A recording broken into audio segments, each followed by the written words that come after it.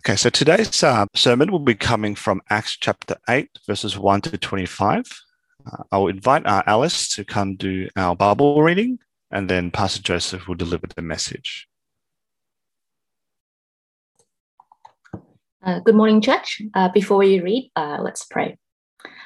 Heavenly Father, we thank you for your word. As your word is read out, may you open our hearts to receive them and help us to understand so that we may be equipped for every good work through your Son, Jesus Christ, our Lord. Amen. Acts 8, verses 1 to 25. And Saul approved of their killing him. On that day, a great persecution broke out against the church in Jerusalem, and all except the apostles were scattered throughout Judea and Samaria. Godly men buried Stephen and mourned deeply for him. But Saul began to destroy the church. Going from house to house, he dragged off both men and women and put them in prison. Those who had been scattered preached the word wherever they went. Philip went down to a city in Samaria and proclaimed the Messiah there. When the crowds heard Philip and saw the signs he performed, they all paid close attention to what he said. For with shrieks, impure spirits came out of many, and many who were paralyzed or lame were healed. So there was great joy in that city. Now for some time, a man named Simon had practiced sorcery in the city and amazed all the people of Samaria. He boasted that he was someone great, and all the people, both high and low, gave him their attention and exclaimed, "This man is rightly called the great power of God." They followed him because he had amazed them for a long time with his sorcery. But when they believed Philip as he proclaimed the good news of the kingdom of God and the name of Jesus Christ, they were baptized, both men and women. Simon himself believed and was baptized, and he followed Philip everywhere, astonished by the great signs and miracles he saw. When the apostles in Jerusalem heard that Samaria had accepted the word of God, they sent Peter and John to Samaria. When they arrived, they prayed for the new believers that they might receive the Holy Spirit, because the Holy Spirit had not yet come on any of them. They had simply been baptized in the name of the Lord Jesus. Then Peter and John placed their hands on them, and they received the Holy Spirit. When Simon saw that the Spirit was given at the laying on of the apostles' hands, he offered them money and said, "Give me also this ability so that everyone on whom I lay my hands may receive the Holy Spirit." Peter answered, "May your money perish with you, because you thought you could buy the gift of God with money. You have no part or share in this ministry because your heart is not right before God. Repent of this wickedness and pray to the Lord in the hope that he may forgive you for having such a thought in your heart. For I see that you are full of bitterness and captive to sin." Then Simon answered, "Pray to the Lord for me, so that nothing you have said may happen to me." After they had further proclaimed the word of the Lord and testified about Jesus, Peter and John returned to Jerusalem, preaching the gospel in many Samaritan villages. This is the word of the Lord.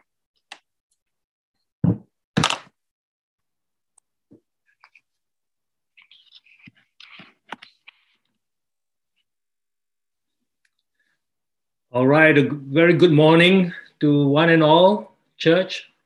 The Lord be with you, especially during this time of another lockdown. I pray that you are drawing near to God to seek his wisdom and his strength as you cope with whatever situation you're finding yourself in. I know some of you are doing it tough, but look to the Lord. And should you or you know of anyone who needs help with anything, please do not hesitate to contact me or contact one of the church leaders. Well, thank you for joining us on this Zoom service. Today we resume our study on the book of Acts. The last time we were at the end of chapter 7, where we learned about the infant church at Jerusalem losing one of its members to martyrdom. Now, Stephen, one of the 7 deacons, had been stoned to death for his faith.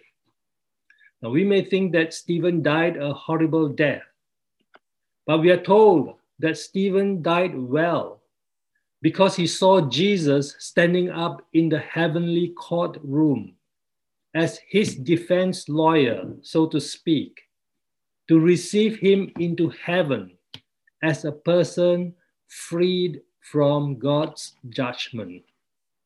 Now, friends, the Bible tells us that every one of us is destined to die once, and after that to face judgment. And we have to face God's judgment because all of us have sinned against God in words, in thoughts, and in deeds.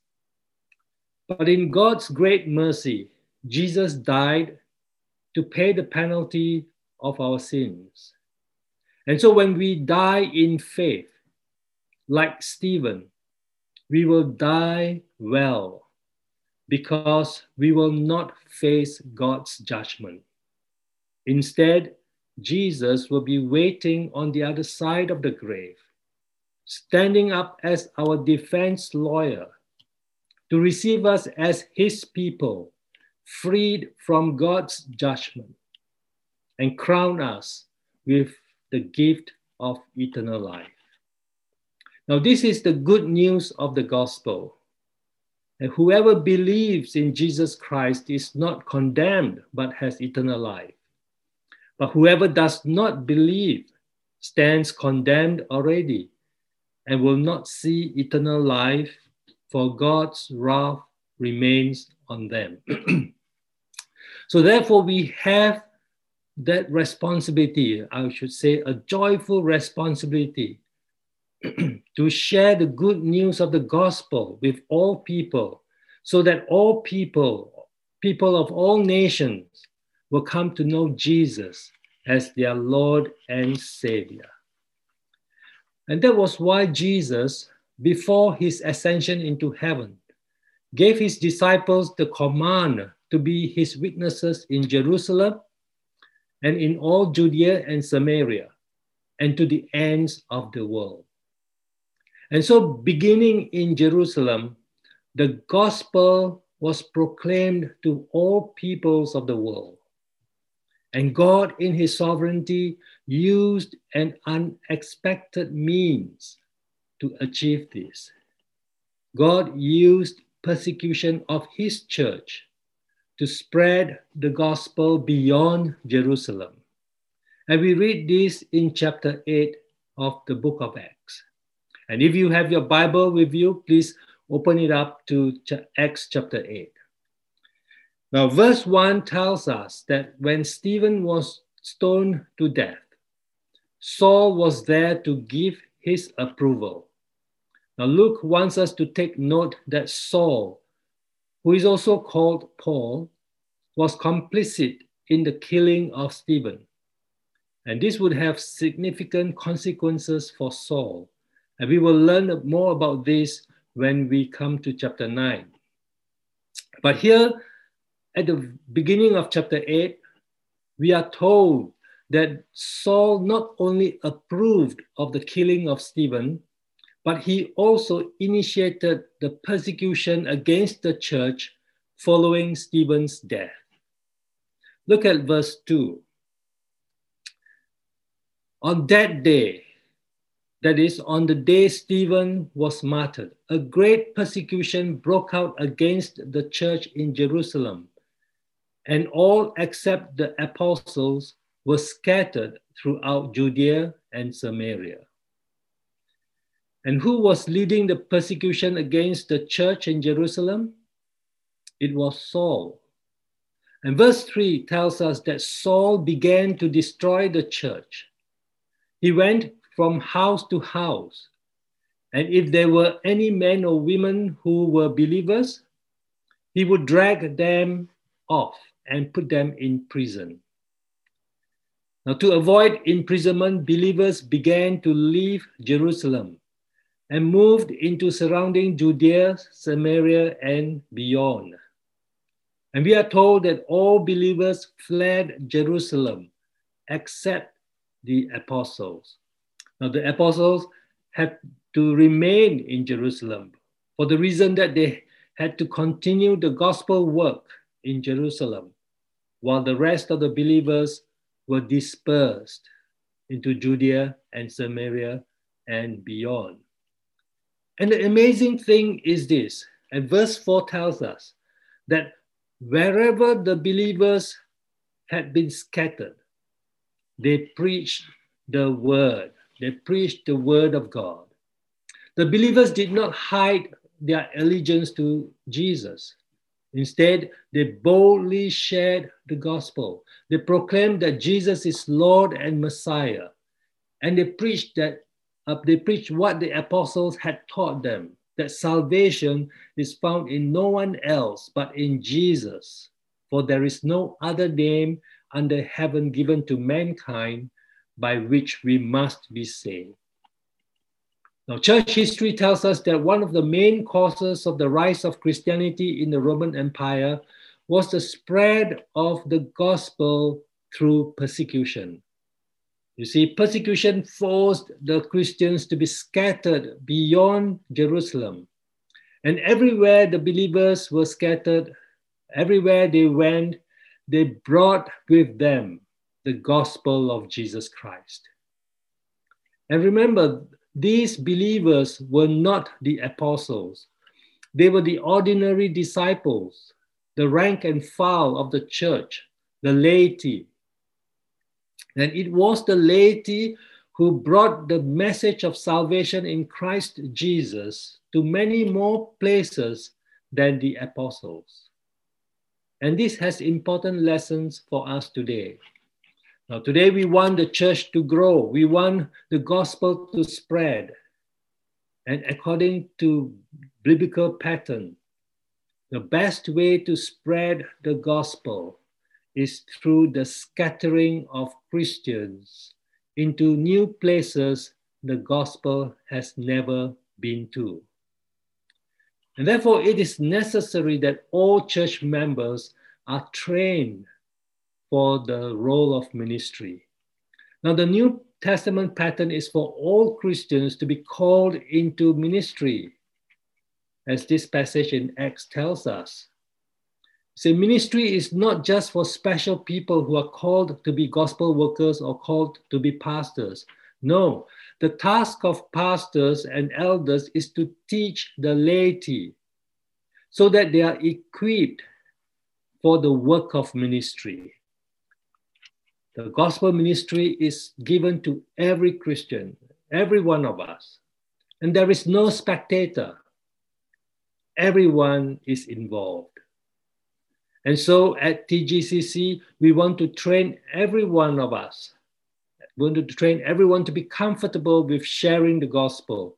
And to this end, I think we want to encourage everyone to enroll for the Christianity Explored course when we next conduct it. And we also want to encourage all of you to revise the New City Catechism, which we did some time ago, so that you are able to articulate the basic doctrine of the gospel. And then when should we be dispersed, we can take the gospel to wherever we go. Now, dispersion may come through persecution. And so when persecution comes upon us, we are not to view it in a negative sense. Persecution is God's way to spread the gospel as we move to new areas that may not have heard the gospel. Now, dispersion may also come when we are relocated on account of our jobs. So we can use our career to take the gospel to places it has never been to. And this is another way to spread the gospel. But it is not a new way. We are just following the pattern of the early church as recorded in Acts chapter 8. Now, as the gospel moved beyond the early church in Jerusalem and entered Samaria, we now hear about Philip. Now, this Philip is not one of the 12 apostles of Jesus. Instead, he is one of the deacons together with Stephen. he has been part of the 7 deacons of the infant church. And both Stephen and Philip tells us that in the early church, the deacons not only served the table, but they also preach and evangelize. Look at verse 5. We are told that Philip, having escaped the persecution in Jerusalem, is now in a city in Samaria, preaching the gospel. The gospel is the message about Jesus the Messiah. And crowds come to listen to him. And they also see the signs and miracles that Philip performs. Impure spirits are exorcised, and many with paralysis are healed, as are the lame. And many people believe the gospel of Jesus Christ, and great joy comes over the city.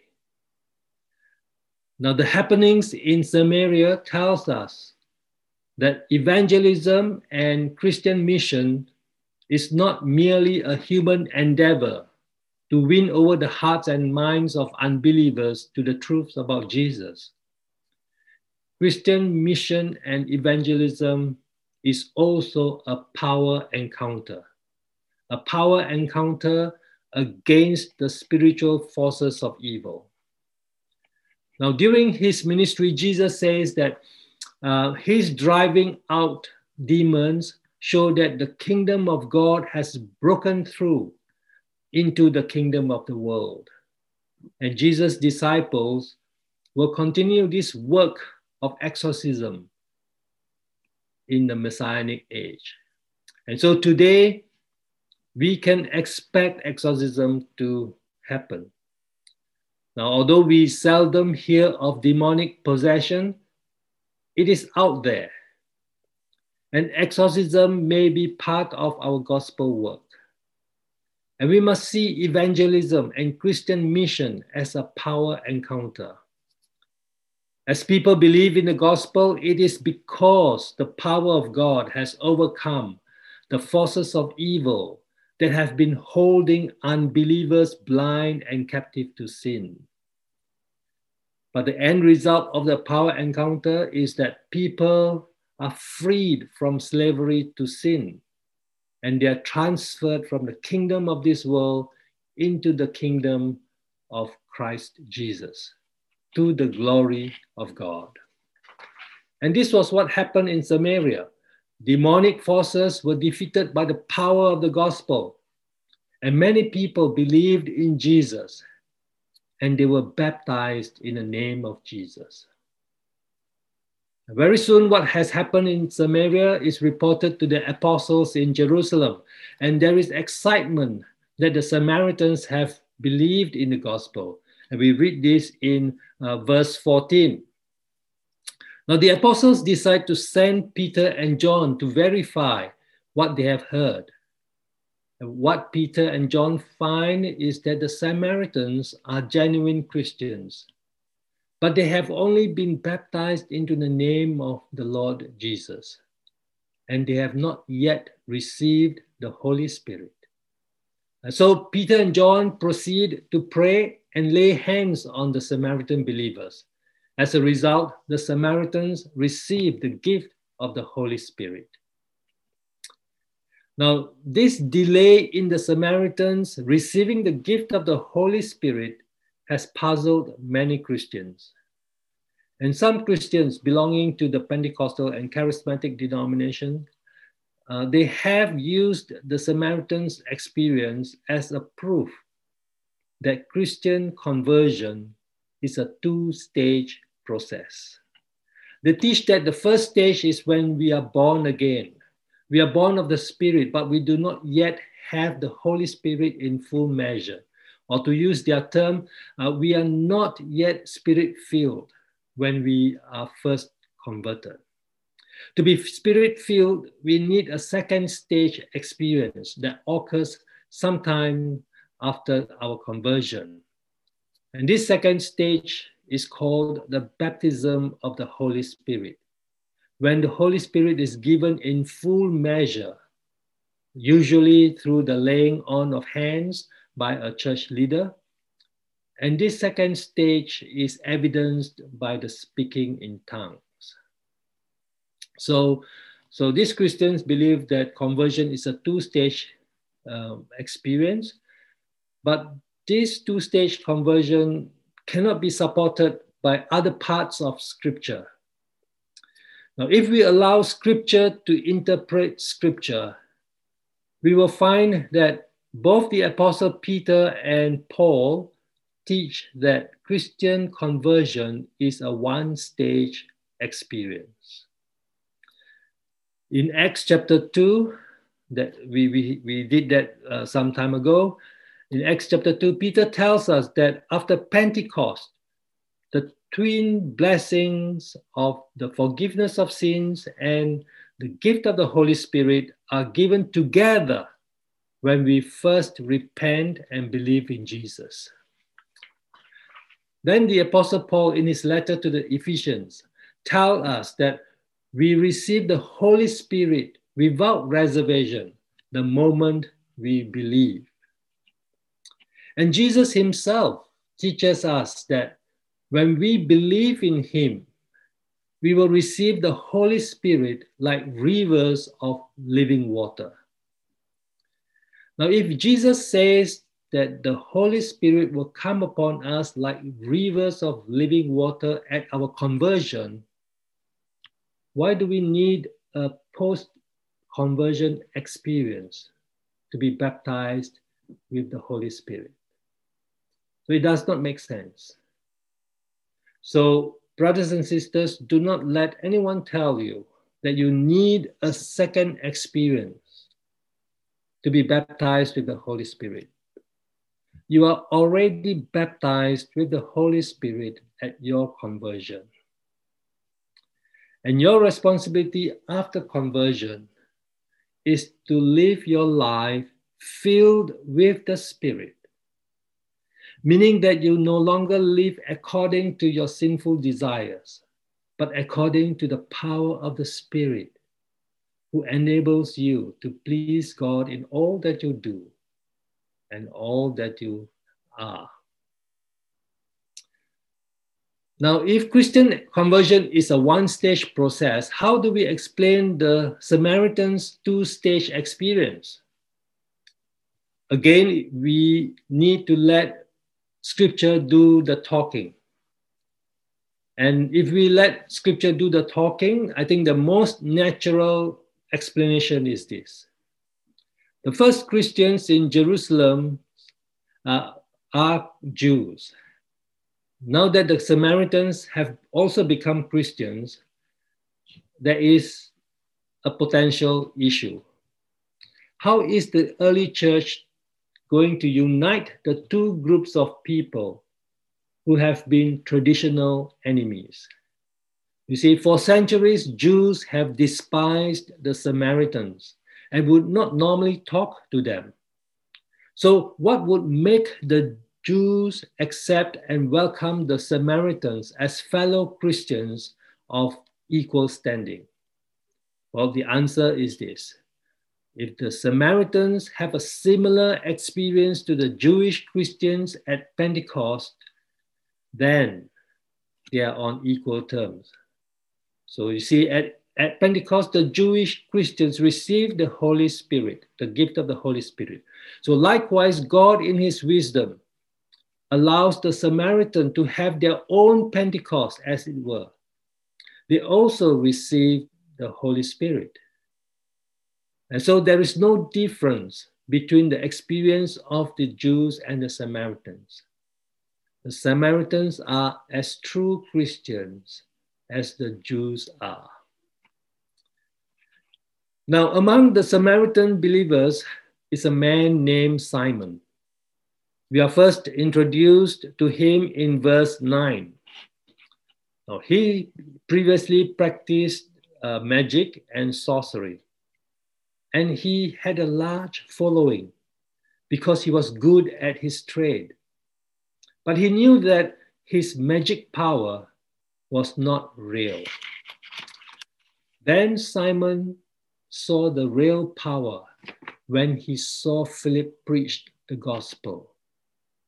And Simon's followers began to desert him and followed Philip instead. And eventually, Simon himself also believed in the gospel and was baptized. But Simon was not so much interested in the gospel as he was in the spiritual power that Philip had. That was why he kept following Philip wherever Philip went.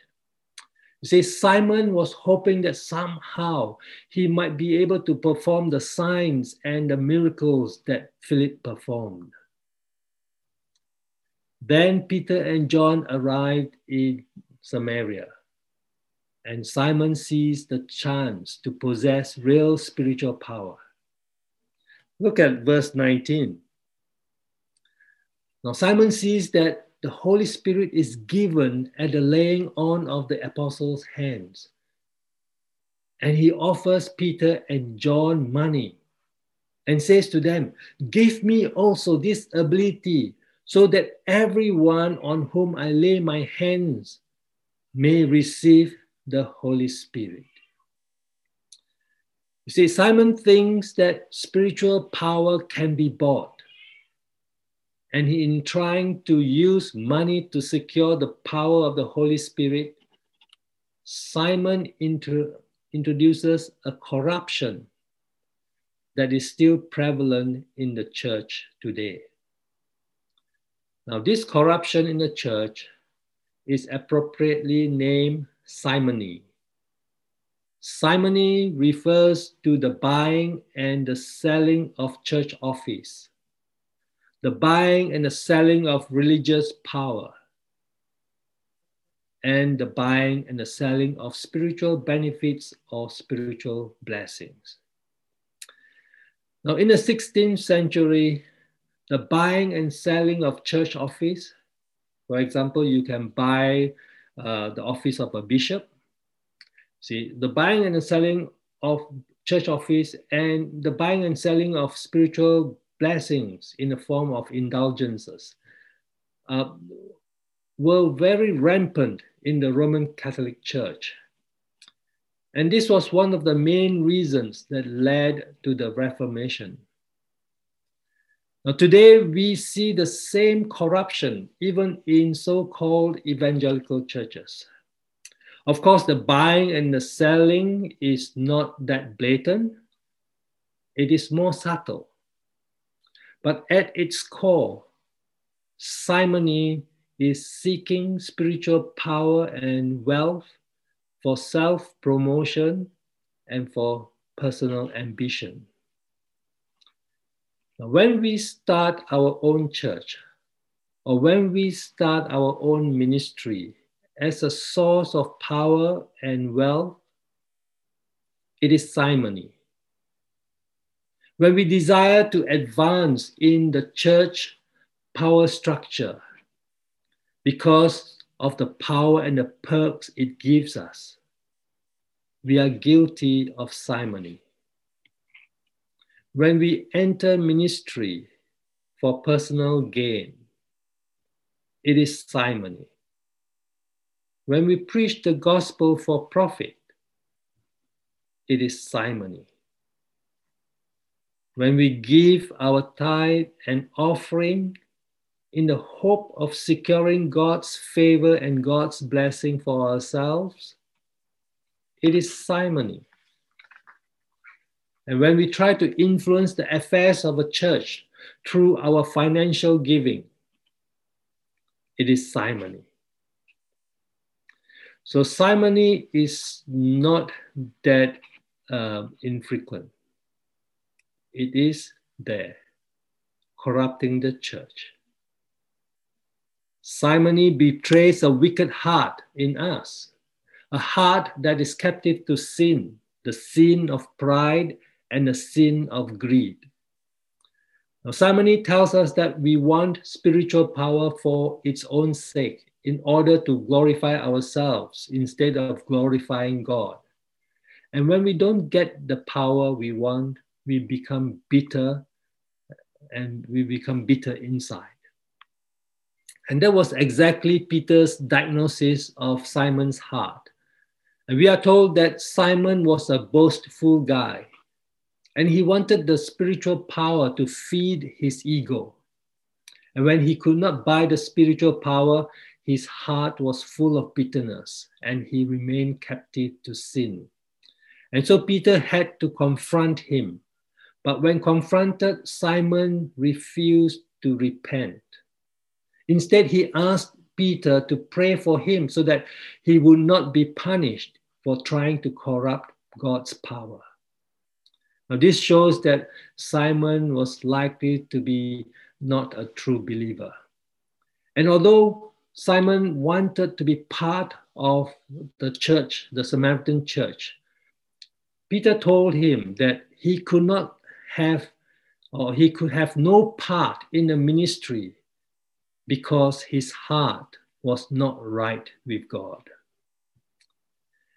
And so we have this last lesson for us this morning. Brothers and sisters, we must have the right heart. We must set our hearts right with God if we want to participate in the ministry of the gospel. That means we may need to repent of our simony. We may need to repent of our pride and repent of our greed. And only then we pray. We pray that God will grant you and I spiritual power. Spiritual power not for self-promotion, but spiritual power to overcome temptation, spiritual power to persevere, and spiritual power to boldly share the gospel so that our family and our friends will receive the gift of eternal life as we have. Let us pray.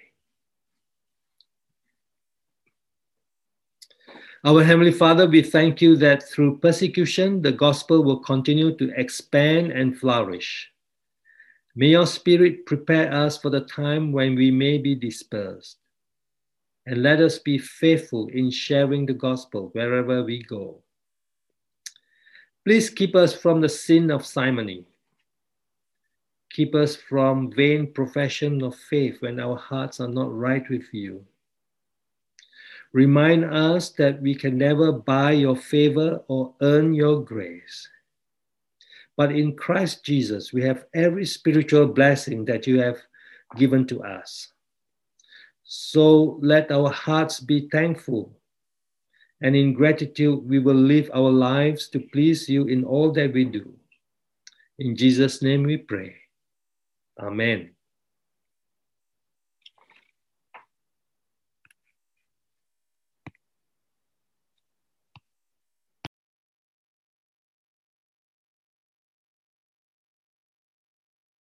Morning, church. As we just heard from God's word, we're going to sing together and we're going to sing "O Church Arise."